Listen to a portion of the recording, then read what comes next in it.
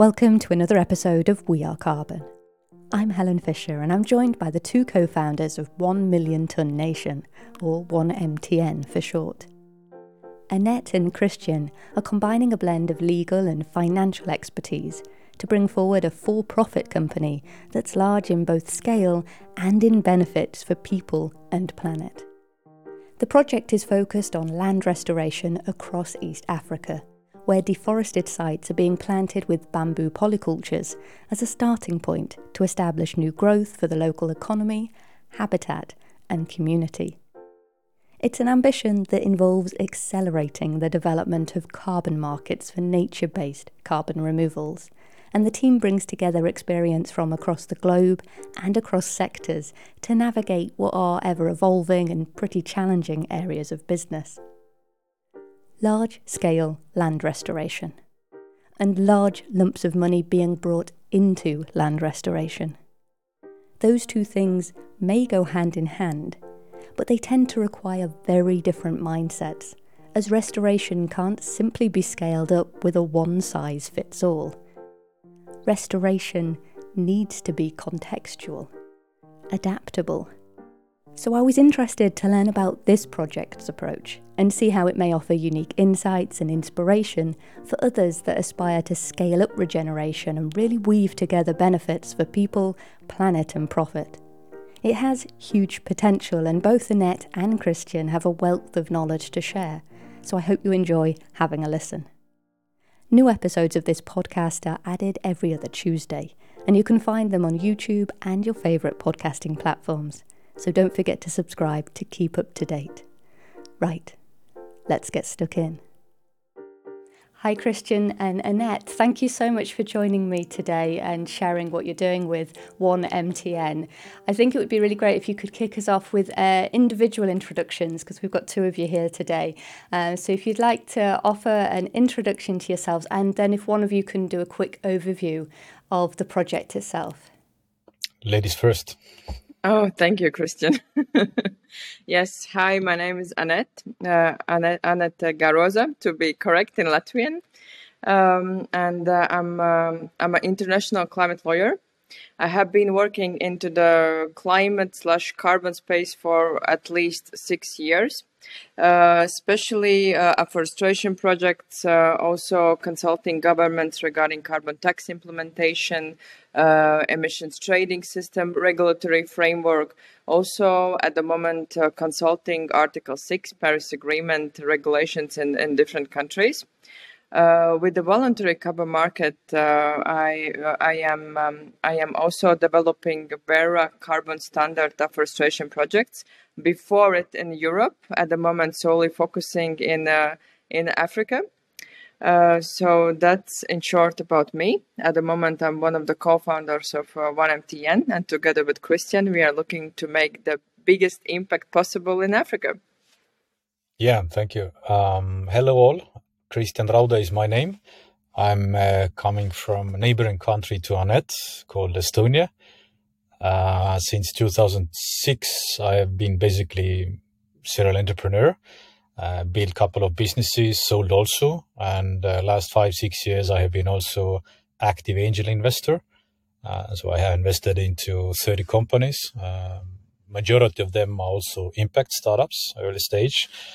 And yeah, since last year, I'm very excited to be a co-founder of 1MTN, which stands for 1 Million Ton Nation, where we, like Annette said, aiming for a impact, including the triple P, like people, planet, and profits.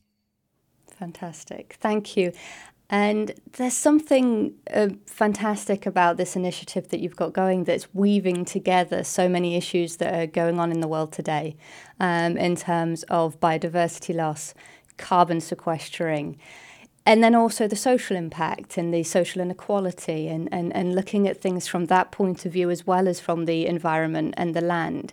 And before we get into more details about the project itself, I think the audience would find so much value in the professional understanding that you're each individually bringing to this, because as you've just described, there's a lot of knowledge here that you both have these two separate areas. So Annette, that's kind of the law and the carbon markets, and Christian, more the invest in the impact-driven businesses. That's a lot of very valuable information for people who are also trying to weave together impactful business, land restoration. They're not easy things to bring together, especially in a profit-driven business rather than charity. So I'd love if we could sort of just start off with a little bit of advice from each of you. So Annette, if we look at the idea of carbon markets and how they intersect with nature restoration, so bringing that sort of legal side of it and the carbon credits side by side with restoring nature, and what are the challenges of that? Yeah, actually, this is a great question, and if we are looking at the carbon markets, why it's even developed. So the carbon markets was developed because some of the actions and also environmental issues couldn't be solved if there is not this this financial benefit for the local communities. So I really believe in the same model what Christian already mentioned, PPP, people, planet, profit. And we need to develop actions and projects where also it is self-sustainable along the way, meaning that it's also has this commercial sense. And with the carbon markets, especially with the voluntary carbon market, we can get this commercial sense and also get these projects sustainable. So every party benefits, not only environment, but also, of course, the project developers and, of course, also local communities around the project.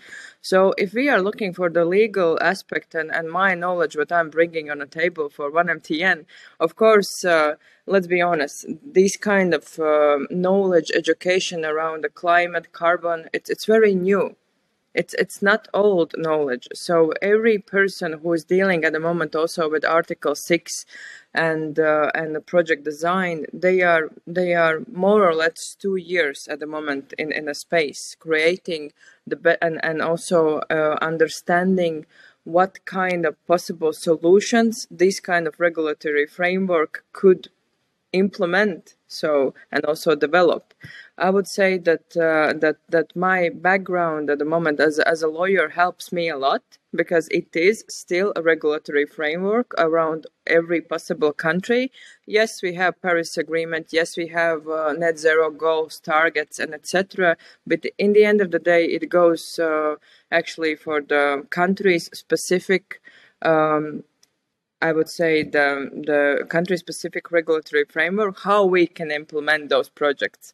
And this is the one part from the legal side, what we are also using in developing 1MTN in Africa. So from other perspective, of course, I'm very close to nature and I have been working a lot with afforestation and also different kind of environmental projects, also in agriculture. So from that sense, I would also bring on table in this particular project specific environmental knowledge, because we need to do environmental impact assessments. We need to calculate the baseline. We need to look for additionality. So different aspects, very specific in terms of the nature and environment, what we need to do in 1MTN. And also provide to get this carbon credits and certification for our projects. So I'm really excited, to be honest, to make this project very scalable. The only thing it's missing is finances. So at the moment with 1MTN, we are bridging this gap. And in the future, for nature-based projects to be successful, we need to develop these different finances and also attract investments. And this is the only thing what's needed. Land is there. People are there. Technologies have developed in past few years incredibly. The MOV solutions, digital solutions, what has been developed in the market with different players, they are incredible. At the moment, the only thing what is needed is finance. That's fantastic. That brings us over to Christian really nicely. So in effect, the carbon markets are so progressive at this time. It's really everybody's learning in their own place, in their own context and country, and those frameworks are there. But it's trying to find your way through it, I suppose. And what you're doing with this project is very leading the way in many ways. And Christian, Annette, she's just mentioned the complexity of getting finance into these projects. That's your area. You have a lot of experience in investment. What can you share with regards to how maybe challenging or unique the finance is in a project that is large-scale nature restoration, where the impact might be longer term than many business plans prepare for? Yeah, absolutely. Like Annette said, then voluntary carbon market is actually a great mechanism to engage also the private capital into nature financing and climate financing. My personal belief is that we will see voluntary carbon market and carbon credits will be pretty regular commodities in a few years' time, which are, of course, priced on a different levels and methodologies and quality and so on. But as current majority of the market is still over the counter, we will see in the future that actually there are more through exchanges which are more standardized. And this is needed because a big assets manager, of course, they are not only looking for deployment of capital, they're also looking for returns, and they are also looking for a transparent and regulated environment where they can operate in, safely. Right now, this is not the case for a voluntary carbon market yet, but our belief is that it will be in a very short period, and we do, of course, the best what we know to help to develop this market in Africa, in Europe as well. But in a very high and general level, what all the entrepreneurs needs to understand is that actually more than 50% of the world GDP is related to nature. And this is right now pure economy. It's not anymore nature and saving the climate talk. It's about when we don't have a nature, when we don't have a good climate, then also the world GDP will be in a high losses. So David actually quoted a good thing that anyone who believes in indefinite growth of the physically finite planet is either mad or an economist. So we believe that there is also a place to be in the middle, that we believe, and with our business model and also engaging the investor into our business model, we can prove that you can take care of the nature, you can take care of the people, but also you can take care of the investors' interests, which are at the end of the day also earning some revenues out of their capital deployed. Is it in the instrument as equity? Is it in an instrument as a green debt, green bonds, project-based financing, carbon forward sales, spot sales? Doesn't matter. What we see right now is that it's possible actually to meet all the criteria of PPP model, which is a people, planet, and profit. So this is the thing what we do and what we are very curious about. And on top of that, companies and offsetters, they start to understand, of course, that different projects and different credits in the voluntary carbon market is not all equal.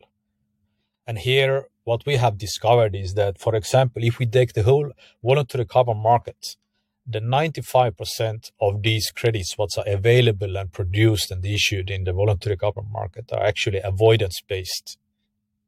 So they don't actually remove carbon. They avoid carbon emissions, which is good, which is okay, but we need much more removal. Roughly only 3% of the credits issued are removal credits in the market. So this is a super tiny piece.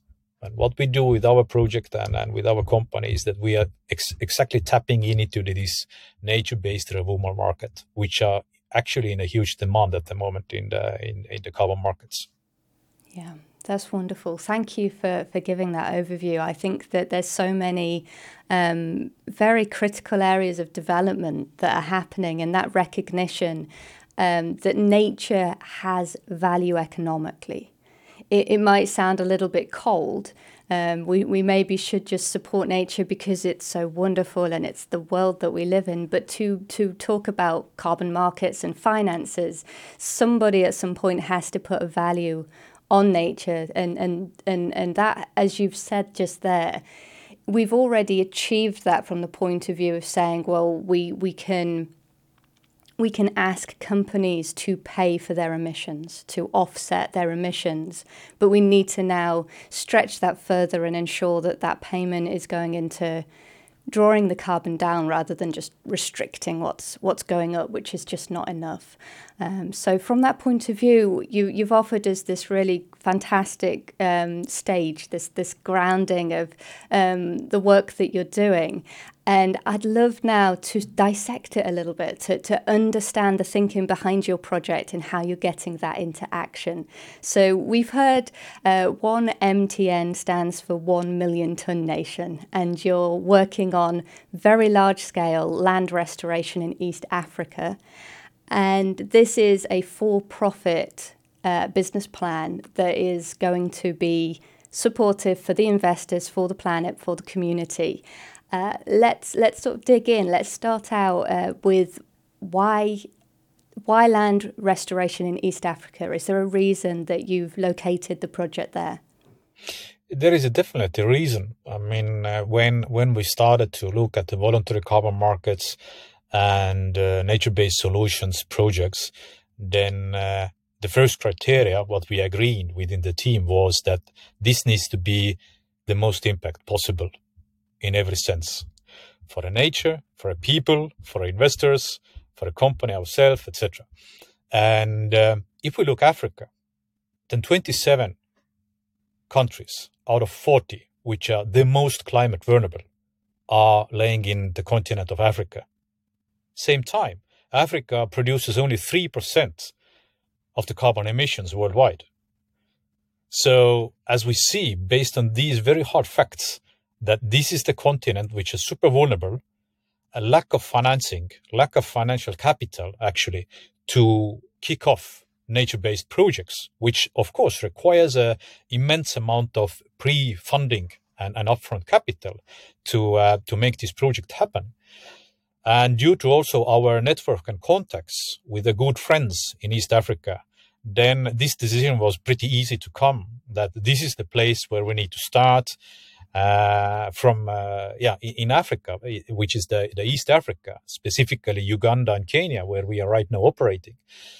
The climate there at one point is perfect. Another point, the deforestation rate, they are immense. They are terrible. I mean, only a couple of decades ago, both countries had a forest coverage rate about 30% and plus. Right now, it's around 10%. Kenya last year triggered the president-led tree planting campaign to plant 15 billion trees in 10 years period. 15 billion. That's a lot. That's not only about climate mitigation. It's about actually saving lives, saving livestock. Kenya had last year, in a couple of months period, they lost close to 2 million livestock. Just a short period because of the drought. So it's not anymore nice to have. It's basically a survival mode. And if we're talking about the impact and we want to make the biggest impact possible, then I mean, again, it's there is not so much to think about. Why we are in East Africa and why we try to breach carbon markets and Africa to fuel the growth of land restoration and stopping the deforestation. And the fun fact, the main cause, 95% cause for the deforestation in East Africa is due to illegal cutting of forest to get the firewood. So, it's a vicious circle which is going around, and we need to stop it somehow. And when we see what we do, we plant bamboo as a sustainable timber. So for a long term, actually, we believe that we can maybe not stop it, but we can hugely, mitigate the developments and turn it around to the positive side, because bamboo is sustainable, it's regenerative, meaning that people don't need to go to the forest to cut native trees which don't regenerate themselves over the decades. So they can take bamboo, make a green biochar, make a green charcoal out of it, and actually it's sustainable way of living. And again, people, they will have the firewood, nature, they will have the biomass to absorb the carbon, and also investors and companies are also happy because this is sustainable as a business. So in many ways, that degradation, that deforestation that has left the country in numerous different issues when it comes to climate and then self-sustaining the population, you're looking to mitigate them with new development of tree cover, of covering the land, covering the bare soil, and growing this bamboo. I think if we sort of just go into your vision before we go more into the bamboo and what you're doing, the goal of 1 million tons, what does that reference, and where does that ambition come from? Yes. So we have kind of a mission in our name, like you pointed out. It's 1 million ton nation. And what it stands for, it's every project what we take on as a high quality carbon removal and nature-based project must remove minimum 1 million ton of carbon from the atmosphere during the project period. So that we will set the benchmark for ourselves, that we don't focus on the small scale projects, because again, we need to act now. We know that the era of global warming is ended and the era of global boiling has started. So there is no more time to wait and deal with a small scale projects. We need to act now, and we need to do it large scale to be actually on the good track again. And regarding the longer vision, by 2030, we are sure that we can actually, with our know-how, with our technology stack, we can be in a position to help African continent to restore 1 million hectares of degraded and deforested land by 2030. And this is also a great, actually, I would say that great target for us as a company, because at the moment in Africa, if we are looking with the similar projects, afforestation projects, I'm not talking about bamboo, but afforestation projects in general, they are mostly small scale. They are not commercial. So with this one, we are setting the target, as Christian already mentioned, for large scale carbon removal projects. At the moment, they are not in Africa market, because of course, these are the acting little NGOs. They maybe don't have resources as bridging the finance issue, as well as the carbon knowledge, how to design those projects. They are mostly depending on the biggest and bigger organizations internationally.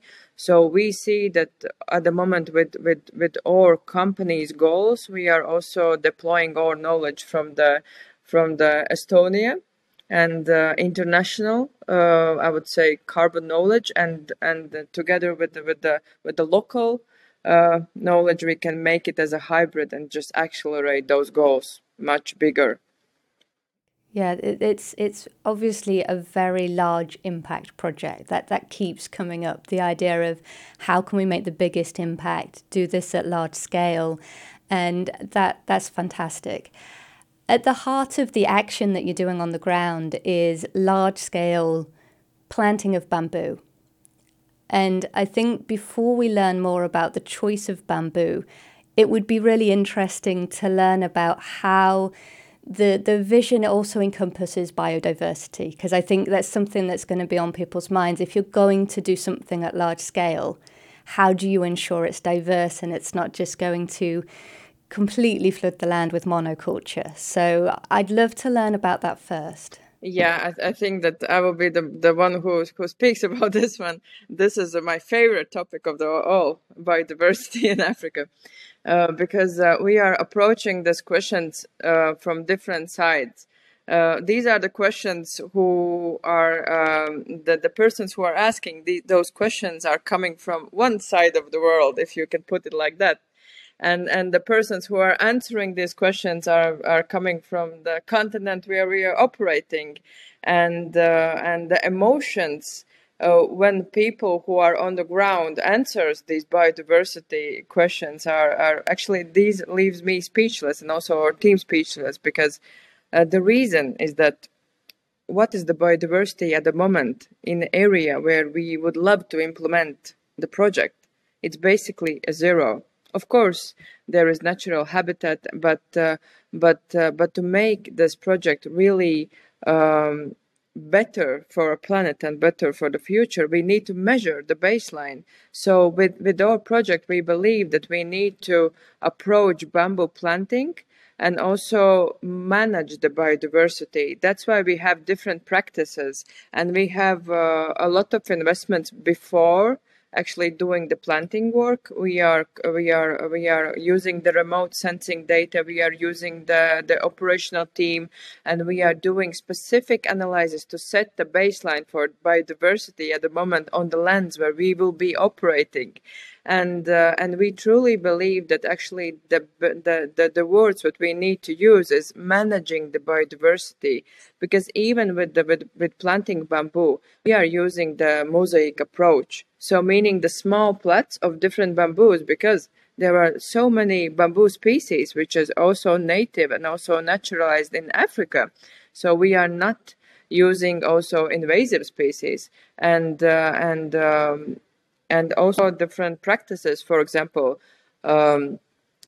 planting flourishing trees so the birds can nest, and also the different mammals can attack the area. We are also using intercropping, bee farming, exploring ways how to do the mushroom farming. So we see that actually managing the biodiversity and also having the commercial bamboo plantation and carbon credit project, it's very good approach how to do this, so environment can also benefit, and we also make sure that biodiversity is managed, because in the end of the day, the local people there, they need sustainable project what gives them income, what gives them other opportunities. For example, the local community can do the bee farming in our project. Why not? And this is how we are also encouraging and also measuring the soil health and the health with the project itself. So different practices, and the best way is to manage and work towards the best soil health in our projects. Lovely. So essentially, the financial ambition is the commercial bamboo and the ability that has to bring revenue through carbon markets and then the product itself. But that bamboo is going to be intercropped, and what you're actually developing on the land is a whole ecosystem that can be diverse to the community and their needs. Before this, I also need to add that also within our biodiversity management approach, we are also leaving the native ecosystem within the plots, and also mosaic approach. So the native ecosystem is not removed. It is conserved also within this mosaic approach. But of course, we need to look as a bamboo as a bigger supply chain, because it's not starting only with the planting. We need to get this planting material. And this is also for a company when we see that we can make this biggest impact possible, because if we are approaching large-scale bamboo plantations and also targeting, for example, 4 different bamboo species, which are native to the Africa in terms of our goals in each country, we see that actually the local people, they can benefit also from business opportunities in the nurseries, because we don't want to be in the whole value chain. But of course, we need to make sure that the quality is there, and that the nurseries and the local entrepreneurs knows how to develop the best seedling material. And if we are looking for the other side of the supply chain, then of course, if we approach it as a commercial sense, from that perspective, then Christian already mentioned that there is a huge deforestation rates in area, because they need firewood for cooking. How wonderful is that if we have from commercial plantations that we are able to make, for example, green charcoal, then we can also solve this kind of cooking problem in area, because bamboo is a sustainable timber. It's actually a grass, a woody grass by definition, but it needs to be well maintained and also cut every year. So there are different possibilities if we look at the broader supply chain for a bamboo. Yeah, that's lovely. So in so many ways, the current impact is negative, so negative biodiversity. There's continuing deforestation because the needs of the people aren't being met in a well-managed way.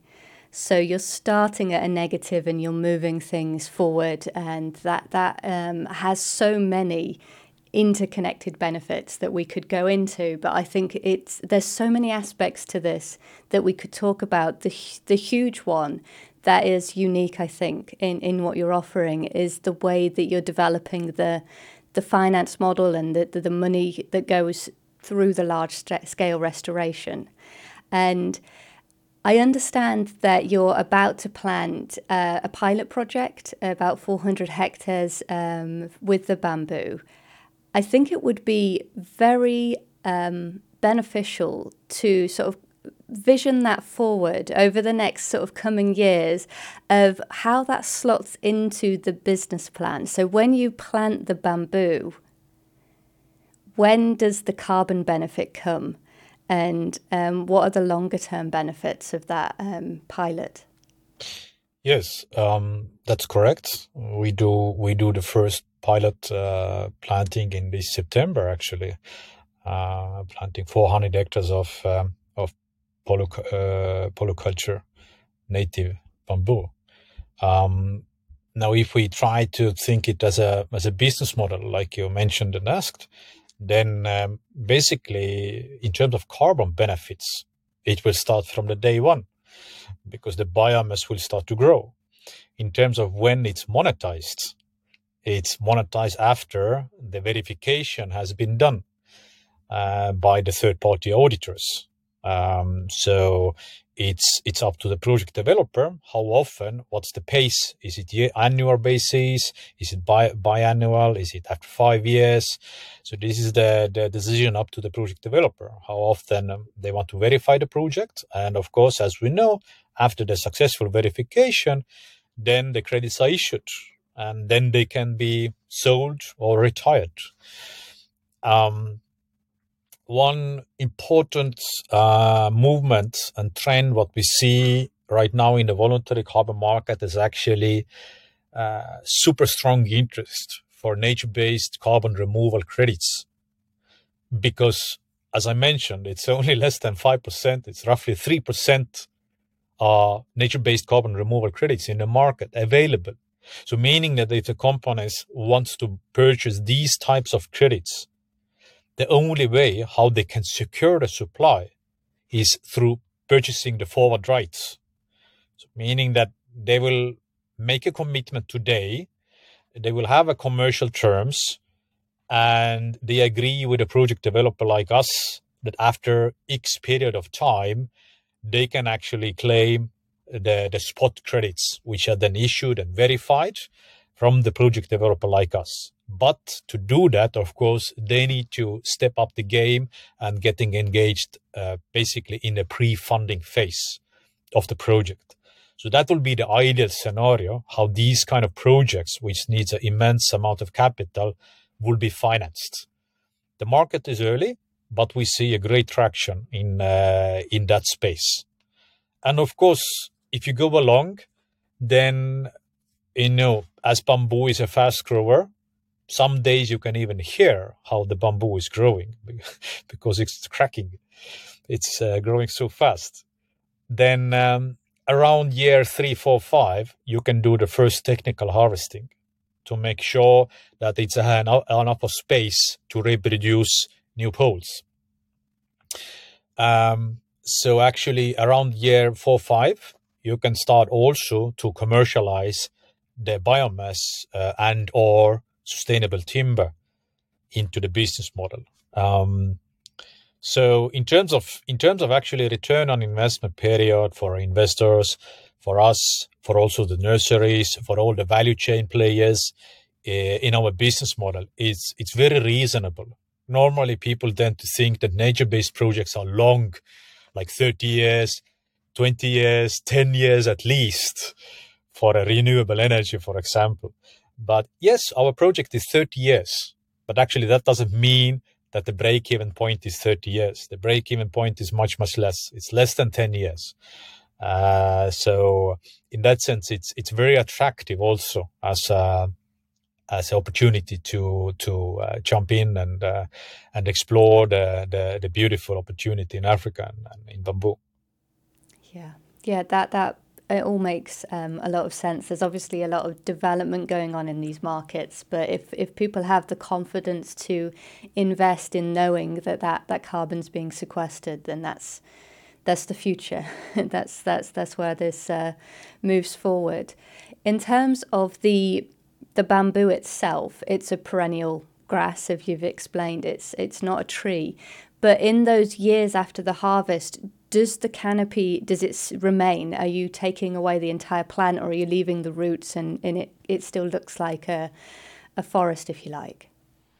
And this is the wonderful thing about bamboo. The canopy stays the same if you maintain it well. And what does that mean, the maintenance? Because with the bamboo, there is one mother pole, and of course there is daughters who are also growing every year. And we are doing a color coding for each year for daughters.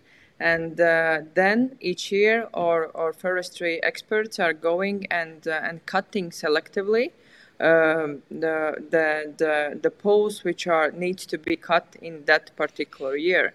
But the canopy itself, it flourishes. It's very green, and this is also the good trick with bamboo, that not only the canopy is big and green, so meaning it can that it can give a good sequestration rate for above the ground biomass. But actually the bamboo has amazing rhizoom system below the ground.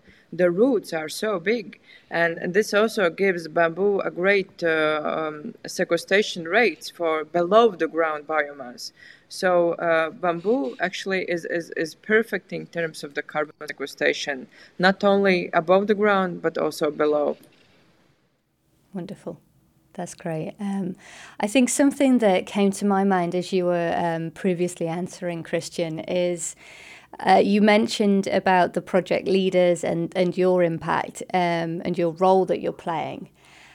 I'm interested to learn how the land management and the land ownership works. You're not, by what you're saying, it doesn't sound like you're purchasing the land and then taking ownership. So how does that actually work? Yeah, that's a great question. Again, from the day one, what we have seen is that we don't want to purchase the land because that doesn't make, again, the best impact. Now, how to make a good impact is that actually we are leasing the land for a period of our project as a minimum term. And then after the leasehold land, actually, the landowner will get the land back, with the difference that the land is restored and afforested. So meaning that the value of the land is totally different over these 3 decades, what we actually maintaining the land and restoring the land. So we believe that this model is the best one because it also secures a stable income for the landowners, local landowners. So they don't need to worry. At the same time, they also know that it's not about palm oil or it's not about any other plantation, which is not maybe the best choice for a nature. It's good for a nature. It's good for their land value. At the same time, we also need to make sure that the land is available for the whole period of our projects to make sure that the permanency is there over the period of years. So we believe that this model, what we do right now, actually is again best for people and the planet. And of course, I need to comment because it's it's coming from the legal side. Is that we are not only a commercial forestry project. We are a carbon credit project, and this gives us a lot of obligations and procedures that we need to follow. And of course, we are also making the local stakeholder consultation, and we are making sure that actually the grievance is there, and that we are acting together with the local community rights. Because different countries in Africa, of course, are different land tenure systems, and we, as a foragens coming, of course, we have the local operational team with the local knowledge, and to be honest, it's not an easy work. Also, to do this leasehold plantations, it's a lot of different processes along the way. Digitalization, unfortunately, in Africa countries is not in a place where we would love them to be. Actually, we are also doing part of the digitalization work, measuring the land and having the coordinates and surveying and putting this in our accounting books and management softwares. So along the way, we are also part of the digitalization in East Africa at the moment, if also in a process of obtaining the lease for our project. But different aspects along the way what we need to take care about. Yeah, I can see there's a lot of avenues that you've got to explore, and a lot of different disciplines to bring in to get everything moving. The vision that you've got from that point of view of having that first harvest of the bamboo, I find it really unique and interesting that you have the ambition to make this about local community and building local economy with that product, rather than having this massive bulk export of bamboo and shipping it away. I'd like to hear your take on that and what that vision is for the social impact in building this local economy through these the outputs of the project. I think if I can start, sorry, Christian, but correct me if I'm wrong. I think both of us were in a place in life where we didn't want to do just another business to make profit, but actually this is the place in life and the possibility to do a greater impact for not only planet, for more people, and also accelerate the growth of the green technologies itself. So in that sense, in a market, uh, let's be honest, carbon credit projects in a market until now, they were designed differently. Local communities didn't benefit out of them.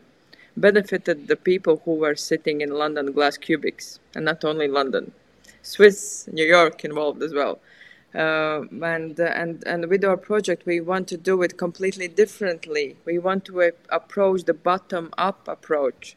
So this is how we can scale big time and also make our PPP model sustainable along the way. Christian, over to you.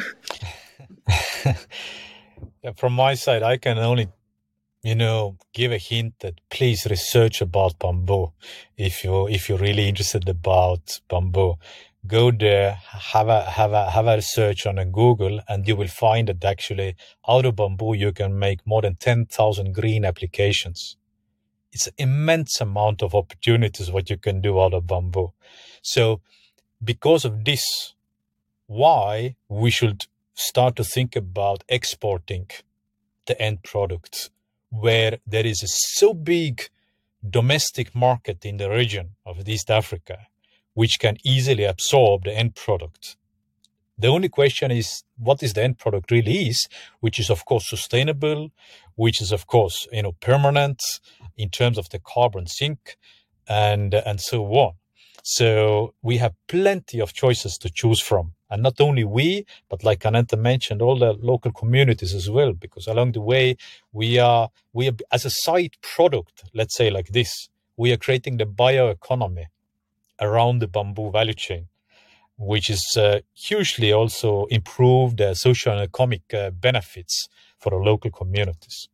You've mentioned that you'll be leasing this land for a minimum of 30 years. You go into what is bare land deforested, degraded land.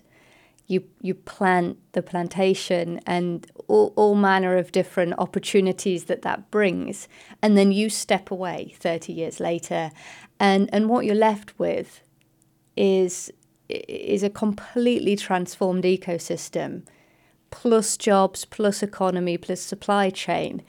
And is all of that sort of ending point where you've stepped away satisfied that you've made the money that you needed out of the project, and the remainder is left for people to benefit from? Do you take kind of a sense of continuation in that continuing supply? Because the land's going to keep supplying the bamboo. I mean, why not?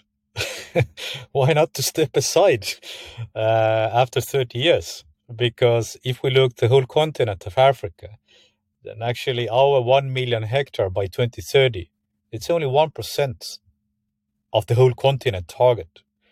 So the whole continent actually right now is there for restore 100 million hectares of degraded land by 2030. So there is plenty of work for us and for the competitors of us, our friends of us, to do in the continent to actually to make this happen. Fantastic. So basically the business plan, the finance of all of this, it makes sense and it works for you to be able to step away and leave things on the table, which is absolutely fantastic. What are your steps now, and what are your challenges now, and what help do you need at this point so that you can get this continuing into motion? That's a good question that we ask every week, and also going to the African Climate Week soon. Then we also address some of our main kind of concerns and questions there.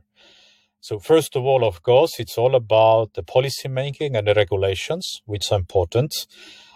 Because again, like we have discussed before, then the voluntary carbon market are still pretty unregulated, kind of as a connected ecosystem, because each country want to have their own rules and their own registries and policies and taxes and so on, which is okay, but somehow it needs to be interconnected, continent and pan-continents wide, to make this thing really happening. That's the first point. And then, of course, the second point is about the land is there, as we already discussed. And the willingness to work is there. The know-how is there. But again, the immense amount of capital, what we need and what our similar project like us is needed in Africa. This is something what is right now also very critical. Right now, there is a high-level talks about how to make policies for asset managers, for the corporates, for the companies, how to motivate them and how to steer them towards actually the financing the climate issues. We have seen a couple of very good developments lately, because again, always raising equity is not the best solution if we really want to scale and do the large-scale projects. You also need to cover the capex costs, and this is normally what it comes from non-equity. So all the asset managers can think of actually sustainable and secure green taps, what the projects like us can actually offer it, because it's secure. We have assets what can be backed. Then, of course, all the project-based financing, which are kind of slash joint ventures with the strategic investors. And of course, the biggest hope and the biggest push right now, what we see also within the ecosystem, is actually activating the carbon forward markets. Mm-hmm. And I'm super happy to see that there is also some totally new emerging business models emerging out of this. For example, insuring the carbon forwards. So there are companies out there actually who is taking the risk for delivery of carbon spot credits in the name of the purchases of the carbon forwards. So all these kind of different innovating business ideas are actually giving the tailwind for a forward market, carbon forward market. And we are super happy to see all the new players in the ecosystem and in the industry to really make this happen. Because again, without pre-funding, nature-based businesses will not thrive, and nature restoration will not going to be happen.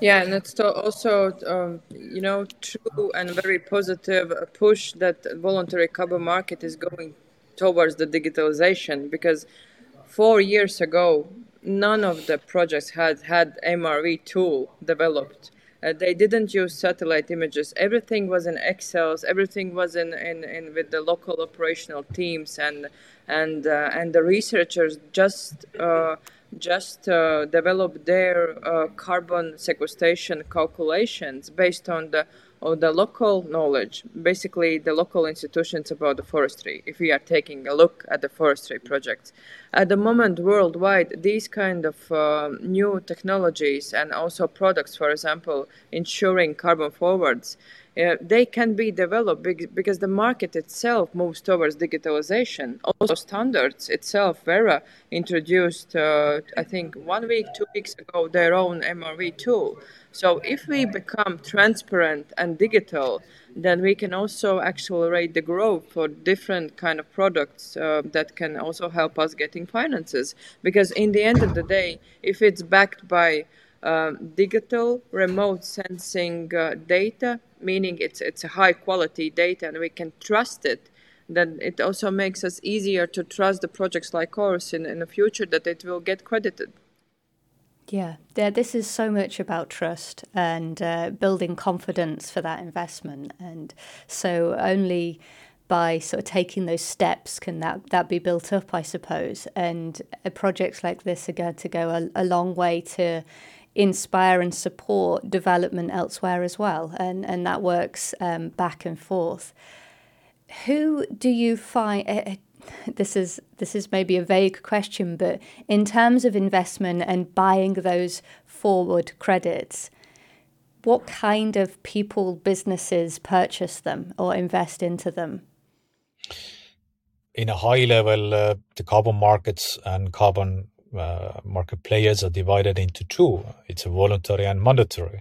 So, of course, all the corporates who are falling under the mandatory markets, they are, of course, kind of a target list who needs to think of how to offset their carbon emission after doing the decarbonization.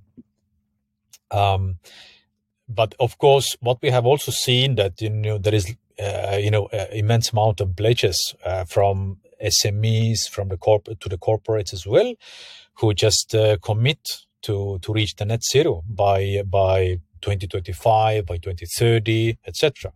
So these are also actually the companies who can be very interested to look closer what we do in Africa, what we do in a bamboo and with the local communities. So these are, I think, two main ones. But of course, even asset managers are actually seeing carbon forwards as one of the tools, with first to hedge, second to speculate. So there is a different broad of categories of investors who can actually be interested of purchasing the carbon forwards. Fab. And with your project in particular, is it a minimum type of investment that would be viable, or does it have quite a broad spectrum? We don't. It depends again. Of course, we prefer long-term corporations over one-off purchases. That's for sure, because again, our project is long-term, and it's much easier to work with one strong, reliable partner over the years to come, that rather than hop here and there and trying to figure it out along the way, who is the best one. So I don't want to share any minimum thresholds and etc. It's not about that. It's more about the long-term commitment. That is what we are looking for. Yeah, that makes sense. Is there anything else that you'd like to share that you feel that we haven't covered yet, that would be important for people? I think coming from Europe, then there is a lot of misperceptions regarding East Africa. So I'm personally really welcoming everyone to find out what we do. And if you're interested, we are happy to host you, to show around our plantations, the nurseries, the communities, etc., to really see it on your own eyes. Because in Africa, there is a rule. If you can touch it, if you can see it, you believe it. Wonderful offer. Fantastic. And that's something that there'll be more to see in the upcoming months as you start with this pilot this month, September. You're busy planting. Yeah. Yeah, exactly. It's happening at the moment. It's acting now. It's in progress. Well, that's wonderful. It's been absolutely really delightful to dig in and learn what you're up to. And I wish you all the very best. Would love to hear how you're going and how things are developing over the next year or so. How do people keep in touch or learn more from you? Our most active channel, what you can have the best updates, is LinkedIn. So you can follow our LinkedIn page. 1MTN is account name. Of course, me and Annette, we also try to be active on a LinkedIn. And of course, our blog, 1mtn.com, short to remember, is something where we try to also keep the latest updates to our followers. So please, I'm welcoming you to subscribe and to follow us. And if you have any questions, feel free to reach out to me or Ned through LinkedIn as well, one-to-one. We are happy to have a talk. Brilliant. Well, thank you very much to both of you. It's been a pleasure. Thank you. Thank you so much, Helen, and thank you for the audience as well. I hope you enjoyed it. And thank you for listening to this episode of We Are Carbon. New episodes are added every other Tuesday, so don't forget to subscribe to keep up to date.